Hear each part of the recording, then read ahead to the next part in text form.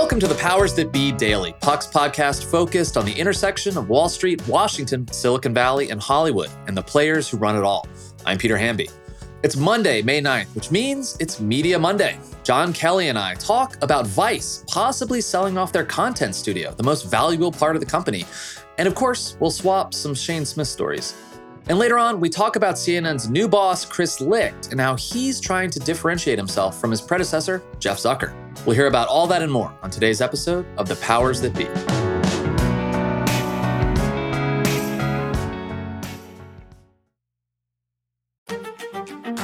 This podcast is proudly supported by Netflix, presenting The Gentleman. The new series from Guy Ritchie stars Emmy nominee Theo James, Kaya Scodelario, and Daniel Ings. Eddie Horniman, played by Theo James, unexpectedly inherits his father's estate, only to discover it's part of a cannabis empire. And Britain's criminal underworld wants a piece of the operation, forcing Eddie to play the gangsters at their own game. Now available only on Netflix.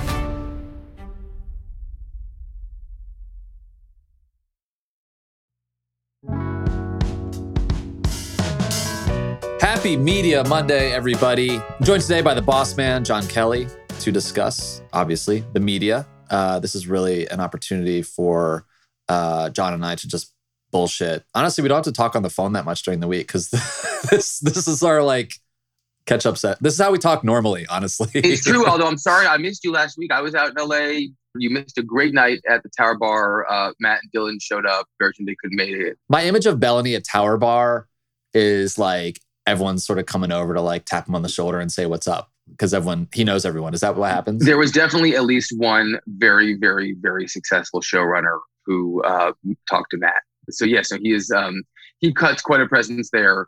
We had a great night, but the biggest, most eventful, there was a crazy scene happening across the street at that rodeo bar, the place that has the mechanical bull. Yes. What's it called? Saddle Ranch. Yeah, there definitely was an amazing scene at Saddle Ranch, and normally most startup dinners would be taking place more likely at a joint like Saddle Ranch and Tower Bar. But I've known Jeff Klein for a long time, and he hooked us up, and we were very grateful for the patronage. I was chomping at the bit today to talk to you about Vice Media. Vice is the embodiment of Web 2.0 media hype. That Vice News specifically had a lot of buzz. That 2013, 2014, 2015 era, run by Shane Smith, who talks a big game and raised a ton of money. But it sounds like now, according to the information, they are looking at selling off their content studio, and they also have a ton of debt to make up for. What's going on there? Well, first, as we like to do here, a small disclosure. Vice has its largest principal investor, TPG, which is a meaningful investor in Puck. Just want to mention that. What's happening here is both extraordinary and in some ways overdue. I think that you mentioned Shane Smith, who was this singular figure at Vice, and Vice was a part of this kind of four horsemen of Web 2.0 with BuzzFeed and Vox Media and Insider. And a decade later, it's interesting to see and sort of illustrative to see where they all netted out. Vox, which was always the sort of least sexy and least buzzy of them all, has this enormous portfolio and appears poised to be able to probably go public successfully when the sort of stink of media companies diminishes in the public market. I can't imagine Jim Bankoff and those guys want to do that in the next 6 months, especially after what happened to BuzzFeed, which has seen its market cap cut in half. It's reduced its BuzzFeed news operation to almost nothing at this point, and it's bought these assets in Complex and Huffington Post to supersize itself as an ad network play and a commerce play. The fact that BuzzFeed is a public company speaks to some success there. So where does Vice fit into this? Vice had the hubris of its founder, Shane Smith. They raised a ton of money. TPG came in with about $450 million to get them to a valuation of $5.5 billion. I think that now they're worth about $3 billion. They're currently, according to this information article, about to sell off their studio business, which is about $250 million. And if they can, make 5 or 6 times that, they'll sort of be able to, I think, to pay back the investment. But it's hard to know what Vice is without that studio business. That's the business that creates all their shows and their podcast. It's the core competency of Nancy Dubuque, the CEO, who before coming to Vice ran A&E and was the sort of mastermind behind like the like Ice Road Truckers catalog, the sort of like, oh, really? Yeah, she was kind of like a Zaz-minded person who knew how to make fantastic low budget shows that spoke to Red America and would get renewed and syndicated. Parking Wars 74, like that. That's a testament to her career in the beginning of the kind of always on cable universe. But just one last story. I'm rambling here for a second, but it's leading to one point. I heard an incredible story that sort of sums up, I think, where we are now. It was from a former executive at Vice, and I'm sure you have your own Shane Smith stories, but it took place years ago. And according to this person, Shane Smith was having dinner with Bob Iger, and Disney was an investor in Vice. And Bob Iger said to Shane Smith, according to this person, that he was prepared to consider, an offer at, let's call it, $2 or $3 billion. This person told me, and Shane Smith turned him down. And this person sort of, said to me, "Why did you do that?" Shane Smith said, "Oh, because it'll be $1 billion bigger in a year." And that was the hubris that he had. And to found a media company like that, you had to have that kind of machismo, but it didn't entirely recognize that businesses can change very, very quickly. Yeah. And they were not made for the transition that was coming. Yeah. I mean, everyone in media has a Shane Smith story, especially. And by the way, like, when I lived in New York, you live in New York, like if you work in production, news, film and TV, whatever, like, people who have either worked at Vice, and a lot of, when I say worked at, I mean, because people cycled in and out of there very quickly. It was, again, I'm speaking about a different time before Nancy came in. Chain of command was weird and confusing, and like freelancers didn't get paid for months. And it was just like, everyone has stories about that place. And it's all built on the sort of, as you say, hubris, bravado, bluster of Shane Smith. Like, they opened this huge fancy office in Williamsburg, which was on brand for them. They were like Brooklyn cool, in the earlier, like 5 years ago, 6 years ago, the kind of talent they would hire for Vice News, at least, like they intentionally had like, spacer, like earrings and like tattoos and like mutton chops and shit. And it's like a little too performative. My favorite story about Shane that I heard from one of my friends who worked there was Shane had like a ring that he wore, and people that like got close to him or his like closest colleagues and friends within the company were all like given like a ring like by Shane that like signaled you were like close to him and like a trusted ally, which is a very like cultish, weird. Yeah, totally. I remember seeing him in Cannes at the Cannes Lion, like whatever fucking conference that is, sales. And he was like doing a live interview on CNBC, and he was just like, this might have been the time they were sort of like trending downward, actually. And he was like, yeah, people love us. Like, they asked him, like, are you looking for an acquisition? He's like, no, we're not looking for an acquisition, but, we have really good friends at Google, and like, we have really good friends at Apple. And it was just like, it was clear he was like sending out signals that the business itself didn't have the kind of ramp he thought it did, and they needed to sell at some point. I'm actually surprised it took this long, and I'm surprised that they didn't kind of see some of the stuff coming, because the first time I ever heard the word Vice was in college when I studied abroad, and one of my friends was from Toronto, and she was like into this like cool zine in Toronto. There was just like kind of like an alt weekly, like hipster like magazine, and that's what Vice was. Right. And then it sort of like built over the years and completely transformed itself. It became something like a lot of digital media companies, like not too big to fail, like just too big for its business. Yeah, there's definitely a corollary with Adam Newman too. I feel like that we're sort of, that we can sort of pattern recognize at this stage where, Shane Smith was not like a battle-tested entrepreneur, right? He did come up with basically a co-founder like a Montreal, skateboarding magazine, and he was just this incredible spokesman for like this, this cool new brand. I mean, you have to remember the era that Vice came up in was one where the media landscape was dominated by like the New York Times and Bloomberg and Reuters. It was a very uncool scene. And he made a very relevant and lucid point, which was, how are these guys going to reach millennials? In what world are they going to be cool? And he was a great conveyor for that. I think if you looked under the hood in retrospect, you'd find that, they were doing these $150 million deals with places like Heineken, but spending $170 million just to buy the traffic to make good on the terms. One of the other things that people didn't fully appreciate either was because Shane Smith had started this from humble origins, he owned a lot of the company and had a lot of personal control over it. And he made his money early. Another former executive at Vice had mentioned once in passing years ago that he knew things were getting strange when all of a sudden Shane, who again, right, wore rings, had that notable haircut, had a totally sort of Harley chic look, would talk about how difficult it was to find chateau with more than 7 bathrooms in the south of France, and for the right amount of money. So his trajectory changed too. This does happen in business. So a lot of these companies aren't built forever.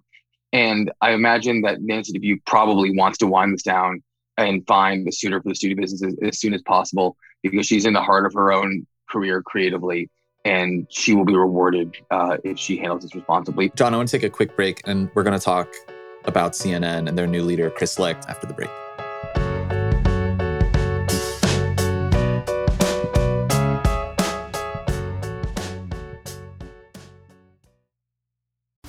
This podcast is proudly supported by Netflix, presenting the new series, The Gentleman. Theo James, Kaya Scodelario, and Daniel Ings star in what the playlist calls an entertaining crime comedy filled with style, panache, and laughs. The Evening Standard raves The Gentleman is peak Guy Ritchie, impossible not to love. Now available only on Netflix.